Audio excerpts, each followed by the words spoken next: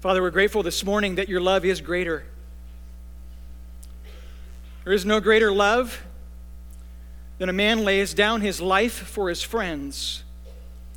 Jesus, you set the preeminent example of what love looks like in spending it all for the sake of those you love, in calling us to be together with you. That happens through faith in your Son, Jesus Christ, as the only way of salvation.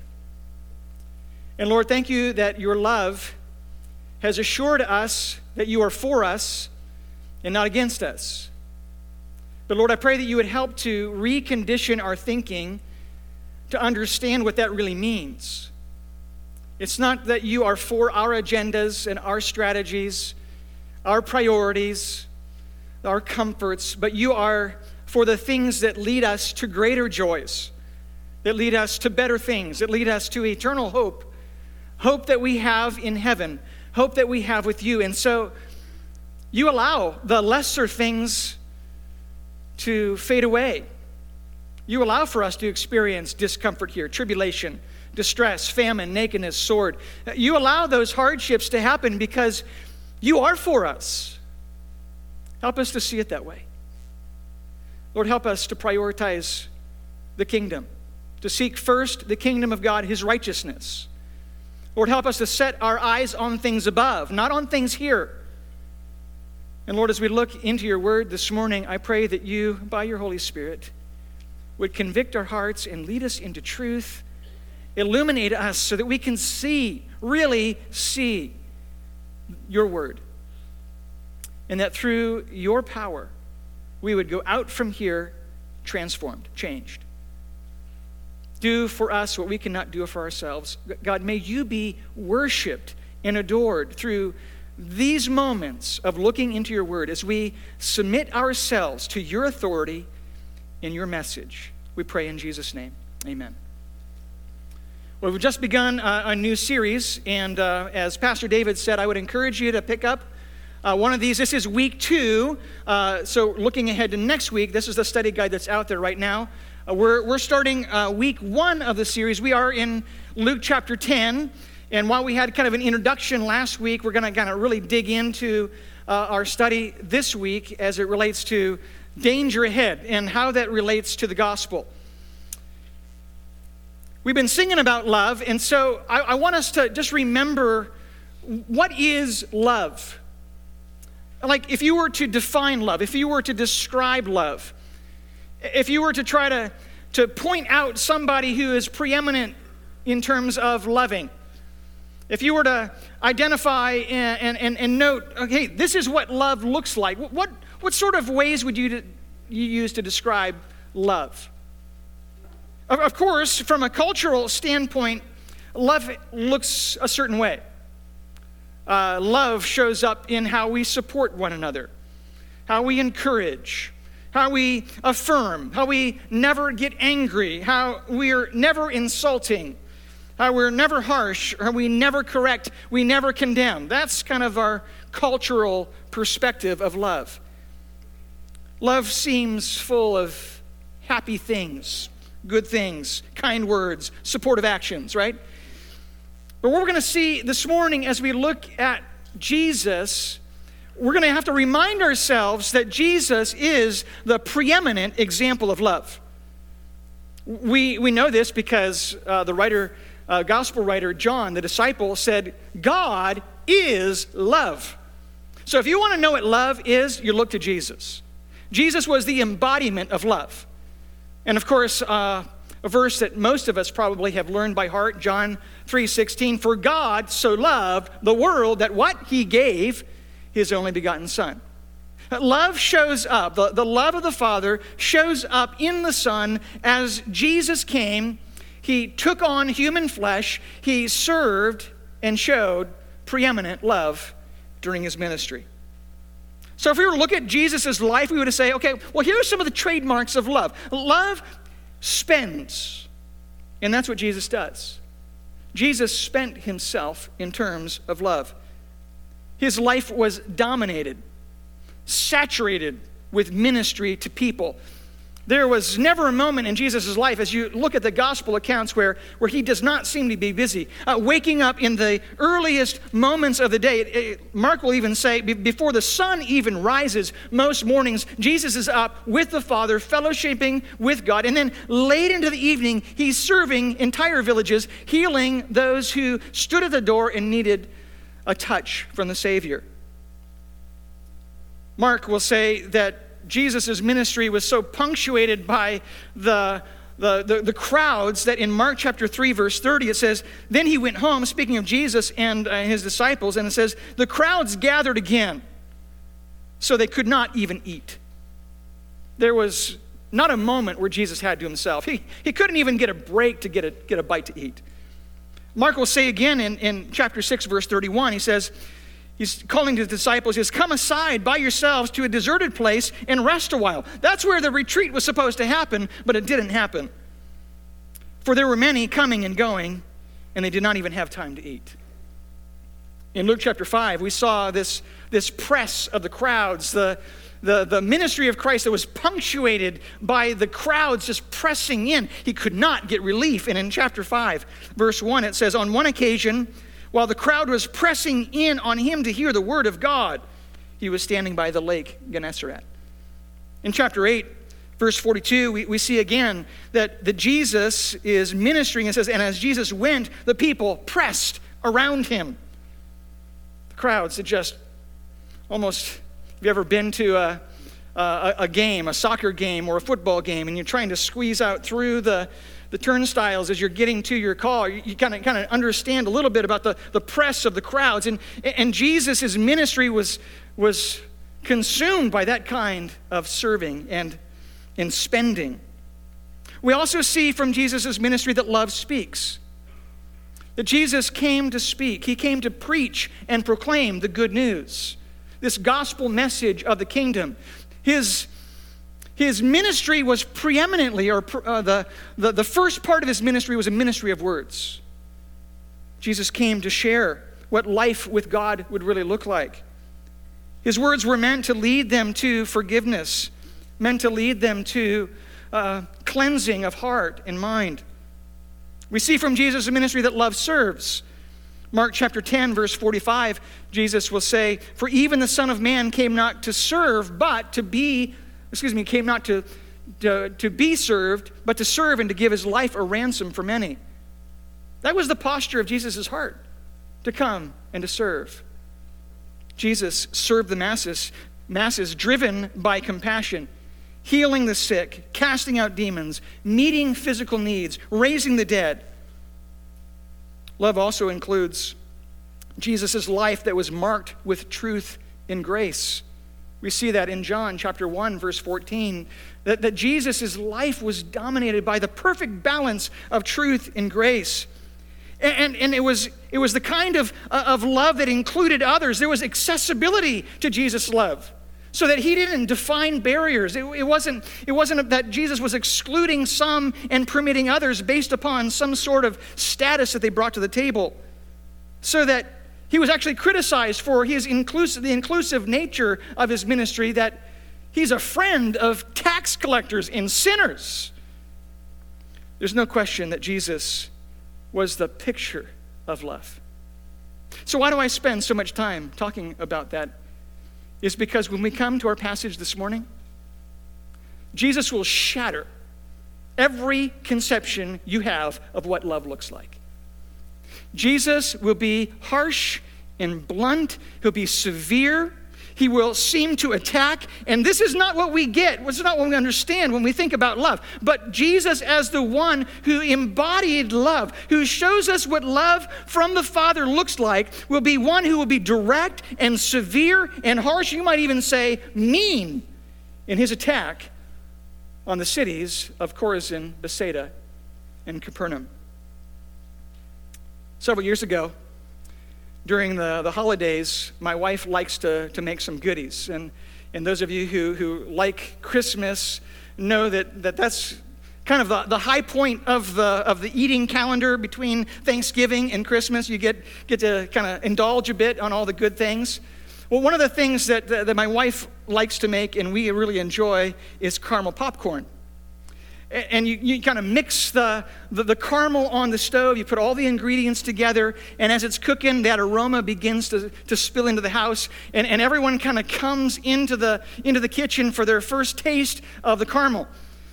Well, when one of our kids was really small, she said, I want you to make sure, do not touch the stove. Do not touch that caramel. It is very hot. Well, wouldn't you know that the tasty caramel was a little too enticing, and this little individual put their finger, as it was about to put their finger in the caramel, my wife says, no! Why? Because of love. Love was forceful. Love was aggressive. Love was blunt. Love was direct, because love wants to preserve from danger. I wish I could say that this little individual obeyed the directions of their mother, but in putting their finger in the caramel and pulling it out, you know how sugar begins to burn and it settles on the skin. And I can tell you that we have pictures I would love to show you, and I'm not exaggerating. This little person's finger looked like E.T. It was the big old blister, and I'm not joking. Love considers what's best for the individual. Love doesn't care so much about the here and now. Love doesn't even care necessarily about a relationship in the here and now and removing some supposed measure of conflict that may exist in the moment, because love cares about the future. Love cares about eternity. Love cares about consequences. And Jesus, he's not just thinking about little fingers that are going to get burned. He's thinking about hearts and souls that will be burned for eternity. Those who reject the message of Christ, the good news, the love that Jesus came to bring, those who reject the message will endure the condemnation. And so our time this morning will kind of work around these two themes, either the condemnation that will come in rejecting Christ or the commendation that will come in accepting Christ. Jesus cares about hearts. He cares about future. He cares about future judgment. Jesus cared so much about future judgment that he came to die to remove judgment from you. But it would only happen as you decide to accept the work that Jesus has done on your behalf. Everything kind of hinges on this central verse in chapter 10, verse 16, where it says, "The one who hears you hears me. The one who rejects you rejects me, and the one who rejects me rejects him who sent me." Everything hinges on this truth. Will you accept or will you reject the Savior and his message? So what does rejection do? Well, rejection leads to woe. That's what we find in chapter 10, verse 13. I trust you have your Bibles open, that you can follow along with me as we work our way through this passage. Rejecting Christ leads to woe.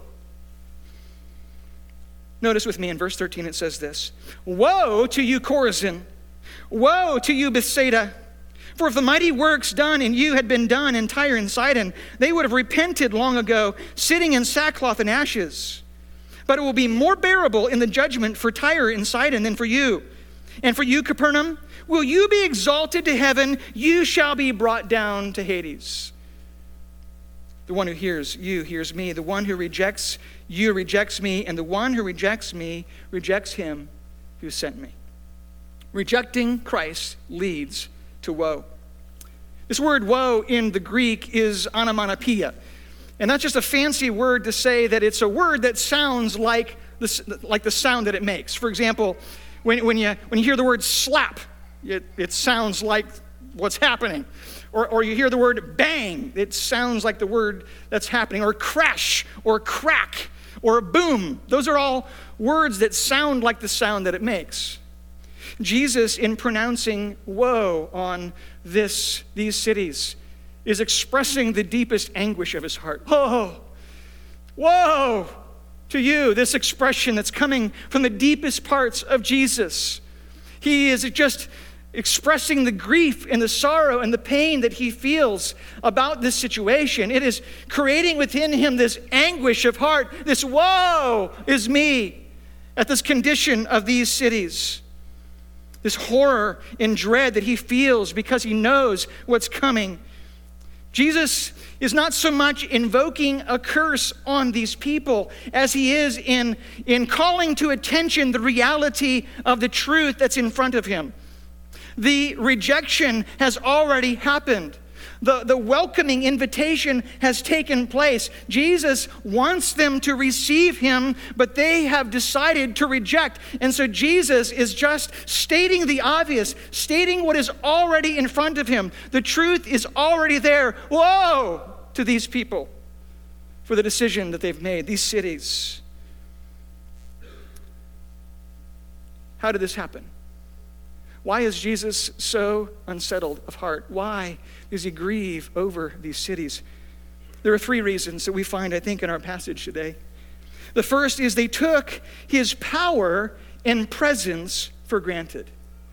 These cities took his power and presence for granted.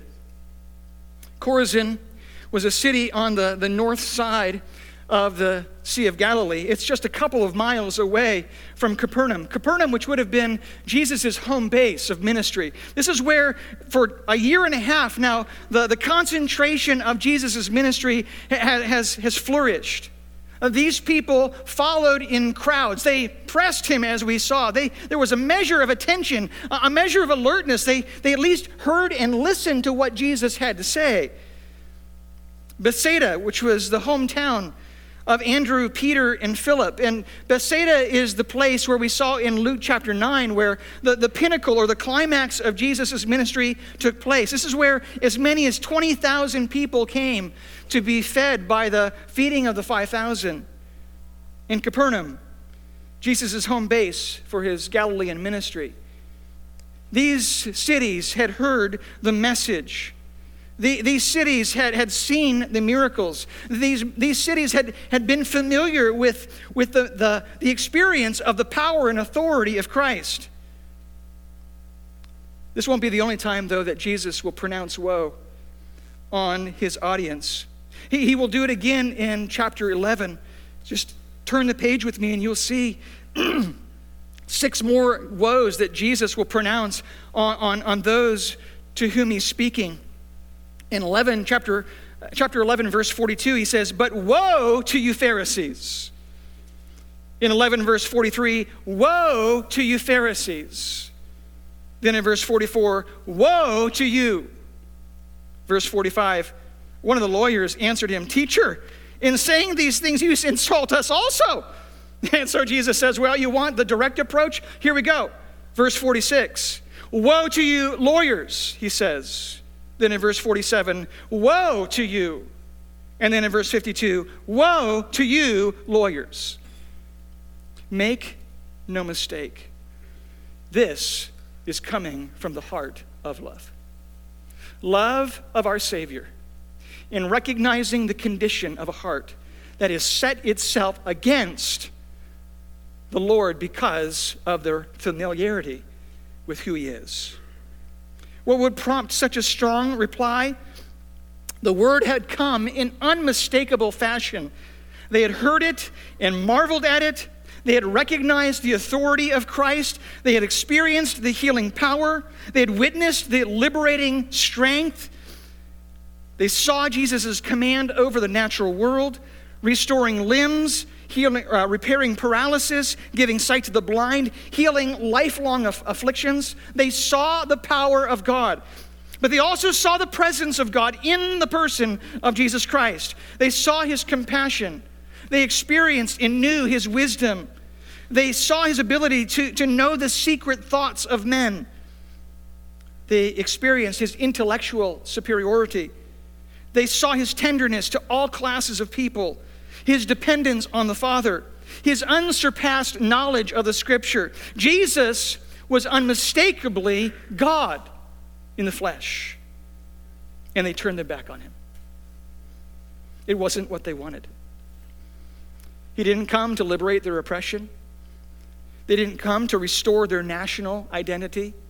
He didn't come to lift the burden of this Roman Empire and the taxation and the oppression that they experienced and felt. Jesus didn't come to solve their immediate physical problem. He came to fix them at the deepest level, the level that they needed the most, and that was the level of dysfunction and rebellion against God.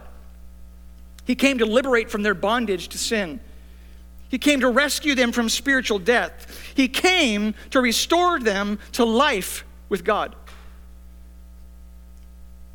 But they did not want that, so they refused. They thought Jesus was out of his mind. They thought that what Jesus had to offer was something they already possessed. So they pushed him away. What we find here is not the active pronouncement of condemnation to these people, but a declaration of the obvious reality of their human heart. It had set itself against God. They had become too familiar with his ministry. A couple years ago, when we were driving our way to California to visit Sarah's family in Northern California, one of the places that we stopped along the way was in Utah. Some of our friends that were living there, and when we came into their house and kind of looked out their back window, what stood in the background was this massive mountain, and it was majestic. It was like, wow, this is incredible. You don't even need a picture. All you got to do is open the windows, and there it is. This glory and majesty of this mountain. Like, yeah, it's pretty cool. But that's our problem. Our problem is the majestic becomes familiar. Our problem is that the glorious becomes way too common. And even here, in this church, in this country, and in our state, we have become way too familiar with who God is. We can have a little bit of God whenever we want. We can just kind of sprinkle him in when it's convenient for us. But we have forgotten about the majesty and glory of God. He has become way too familiar, and because he is so accessible and so familiar, we push him away until a time that it's convenient. And in so doing, Jesus would stand over our life and pronounce, "Woe to you." The danger of the life and the trajectory that you're on in pushing away the reality of the truth of the gospel, like this city was doing. They took his power and his presence for granted. We see in verse 13 that they refused to repent. It says, "Woe to you, Chorazin! Woe to you, Bethsaida! For if the mighty works done in you had been done in Tyre and Sidon, they would have repented long ago in sackcloth and ashes." If we thought that Jesus was done, we have just gotten started. And what comes next is startling. Tyre and Sidon, which initially experienced pretty good relations with Israel, especially the northern parts of Israel, were the location where David would retrieve his help in terms of getting materials for his house. 2 Samuel chapter 5, verse 11 says, "The king of Tyre sent messengers to David and cedar trees and carpenters and masons, and they built David a house." Solomon would contract out, as it were, and use materials from Tyre and Sidon as well to build the temple, as we find in 1 Kings chapter 5 and then in verse 9. But it was also the hotbed of idolatry. The wickedness and idolatry of Tyre and Sidon would be the focus and the character feature of this region. The name that we all know in the Old Testament, that lady who was married to King Ahab, what's her name? Jezebel. Jezebel was a daughter of the priest who was from this region, Ethbaal, who was a priest of the god of Sidon. He took the throne in the 9th century, and Jezebel would marry King Ahab, and from that point on, the trajectory of Israel would go from bad to worse. She would lead the rest of Israel into idolatry, as she would lead their hearts away from God, and ultimately, because of the leadership that she brought in ushering in this idolatrous heart to these people, God would bring judgment on them by bringing in the Assyrian Empire and decimating these northern 10 tribes. And while to add insult to injury, while all of this was happening, the people of Tyre and Sidon, instead of lending support, instead they left.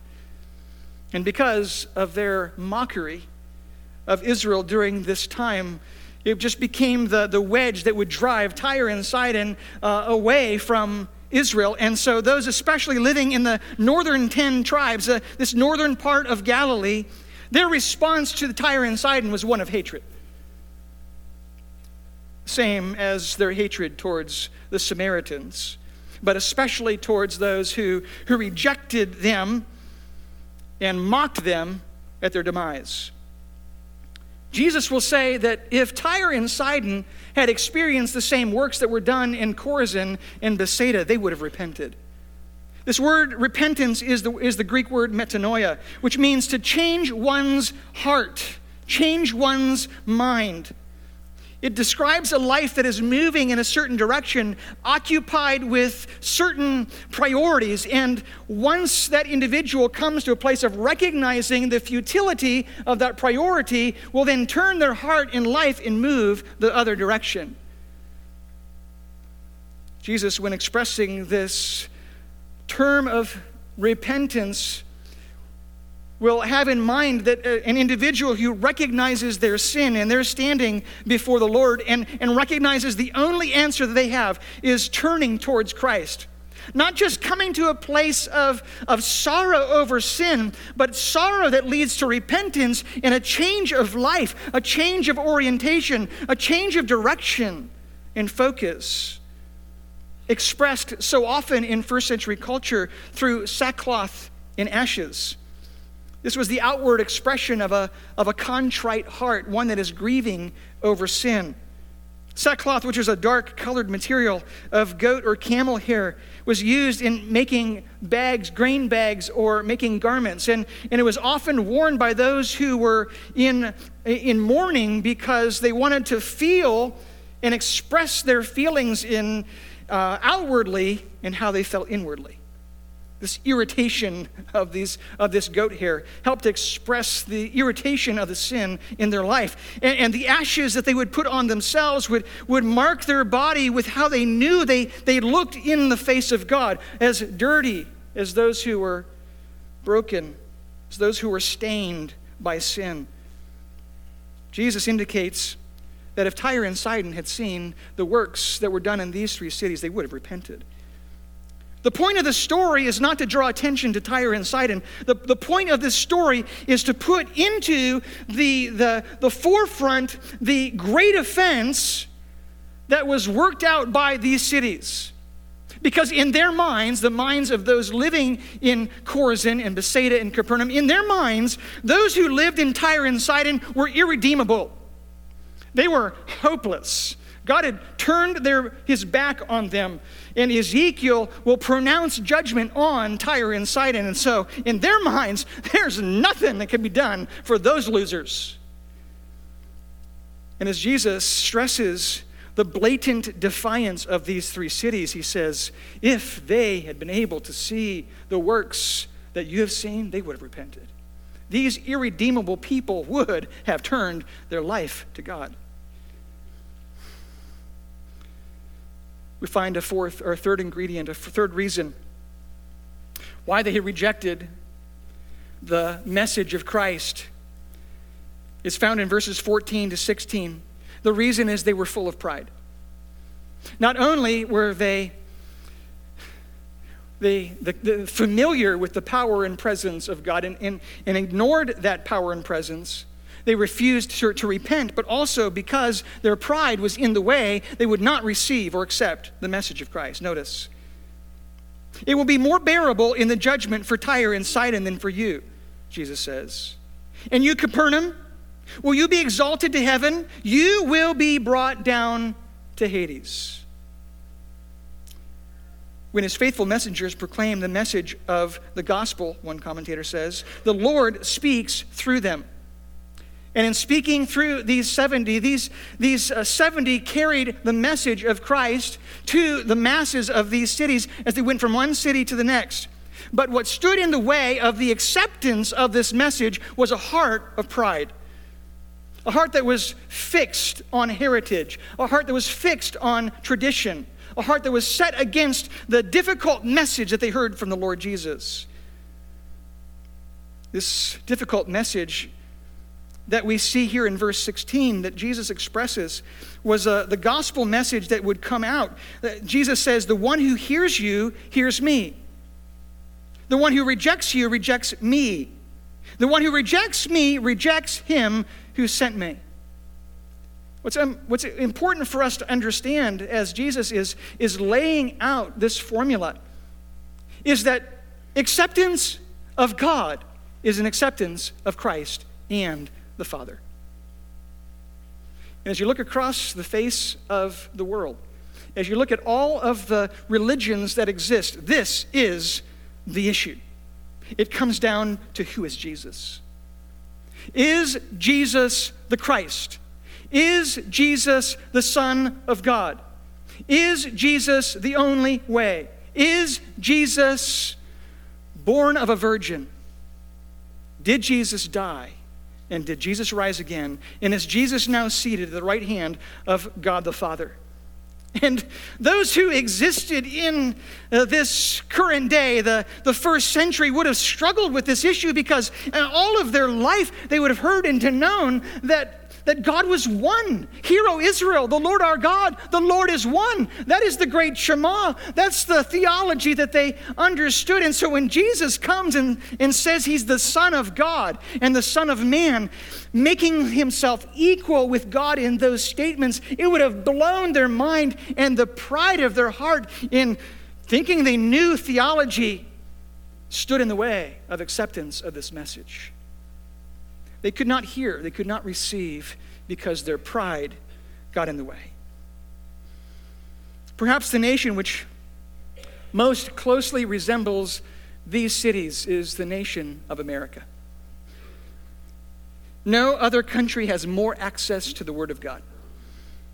No other country has experienced great revivals that have spread across our nation, more churches per capita than anywhere else on the globe, more Christian books, more pastors, more conferences, more religious freedom than America. And yet, there's probably no nation on the globe that has departed more from God than our country. And it's easy for us, because of the access that we have and the familiarity that we have with the Word of God and the ability that we have to express our worship of God whenever we want, that we're in danger of making Christ common. We're in danger of allowing our pride to get in the way, that our interests matter more. We'll come back to Jesus when it's convenient.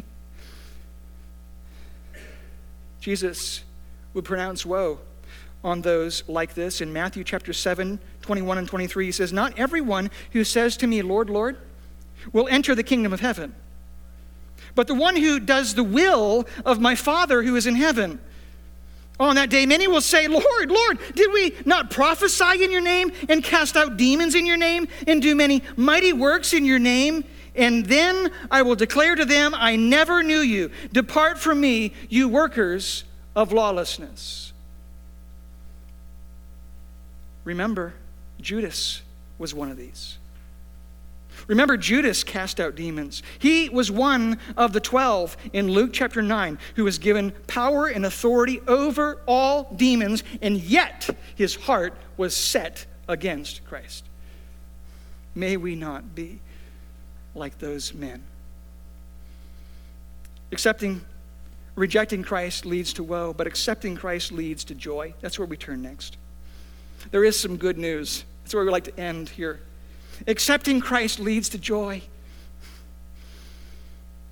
Verse 17 says, "The 72 returned with joy, saying, 'Lord, even the demons are subject to us in your name.'"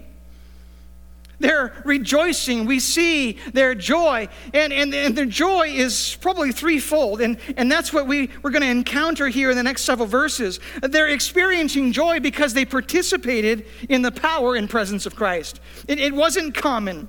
It wasn't just familiar, but they got to not just witness it for themselves and see it secondhand, but they got to experience it because they were carrying out that mission work of God. And so God's work worked through them to accomplish his power through their life. So they're coming back. And we're going to see that their joy is so explosive and so permeates their life that joy now punctuates the next several verses. Where in verse 17 we see their joy. In the first part of verse 20, Jesus is responding and acknowledging their joy. In the second part of verse 20, we're going to see that Christ redirects their joy.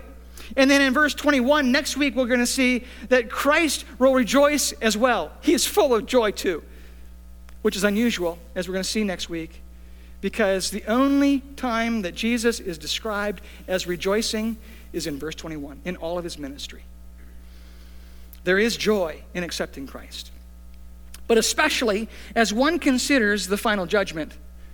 And that's where we're heading to at the very end, is we need to understand that what brings us joy isn't so much the privilege of joining in the mission work and accompanying the message of Christ, but it's what does the future hold for you? Is it future judgment or is it future commendation? If you've ever been on a mission trip, you'll understand a little bit of the joy that these 70 are experiencing. They're coming back and they are jazzed. They are so excited. They're enthusiastic about what God has done through them. Their joy is so exuberant that Jesus picks up on it. But they're excited because they weren't spectators anymore. They were actively involved in the mission. They went out. They felt used. People listened to them, and there was power that they were able to exercise, this delegated power of God over diseases and over demons. Who wouldn't be excited about that? And we find what really got them excited is here. Even the demons are subject to us in your name. They're excited because they got to experience the power of God over kingdoms, earthly kingdoms, spiritual kingdoms of this world, as it confronted the spiritual kingdom of God, the kingdom of God versus the kingdoms of this world. Well, Luke makes it clear that Christ had given them authority to heal the sick. We see that in verse 9. Heal the sick and say to them, the kingdom of God has come to you. But we don't find clear direction that Jesus has given them power over demons, and yet he's done that for them, we find in the next verse. Not only were they able to participate in the power and presence of Christ, they were able to experience the kingdom's authority. That's what we see next. Verse 18 says, and he said to them, I saw Satan fall like lightning from heaven. Behold, I have given you authority to tread on serpents and scorpions and over all powers of the enemy, and nothing shall hurt you. They had experienced this power over demons because of the power of Christ that had been given to them. The word that is used here for I saw Satan fall, this word for fall, is in the imperfect tense, which helps us understand this isn't just a one-time moment that Jesus is referring to. He's not just referring to when Satan fell from heaven originally. What he's talking about here is every moment where something happened during the ministry of these 70, Jesus was seeing Satan fall a little further. This lightning isn't about light so much as about suddenness. The suddenness of Satan's fall that's happening consistently over and over again through the ministry of these 70. Jesus had given them this power over Satan and the demons. The words here, tread on serpents and tread on scorpions and power over the enemy. These are all symbols to help us understand in relationship to Satan, these symbols that represent demonic forces. This word, behold, introduces this important or startling truth. I have given you power, authority to do this. It's a power that is resident within the name of Christ. It's a power that comes from him. As they look to him for his help, then they'll be able to exercise this kind of power.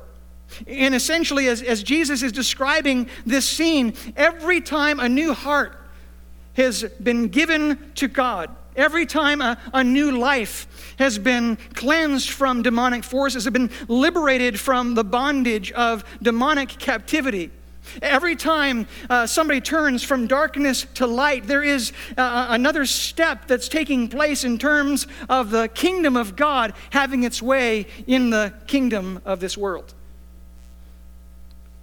This is the mission that God has sent us on. And it may not happen the same way.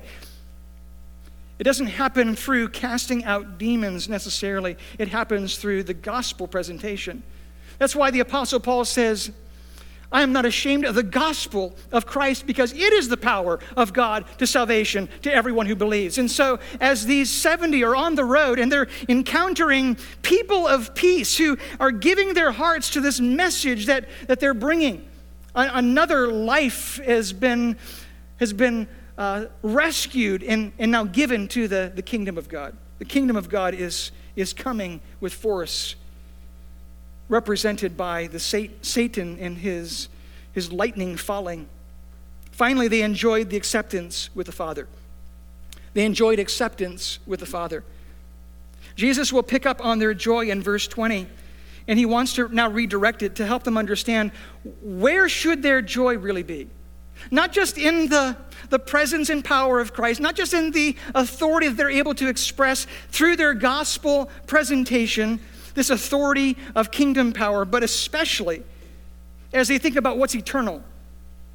That's what they should find the truest joy. Nevertheless, do not rejoice in this, that the spirits are subject to you, but rejoice that your names are written in heaven. Rejoice that your names are written in heaven. This final word that Jesus says to them, nothing will hurt you. Well, what is Jesus talking about? Well, John, in our time of worship, helped us to understand that it doesn't mean that this life isn't going to be plagued by tribulation or distress or famine or nakedness or sword. That's going to happen in the here and now. But what really matters is the future destination. What matters is that our names are protected and preserved in heaven.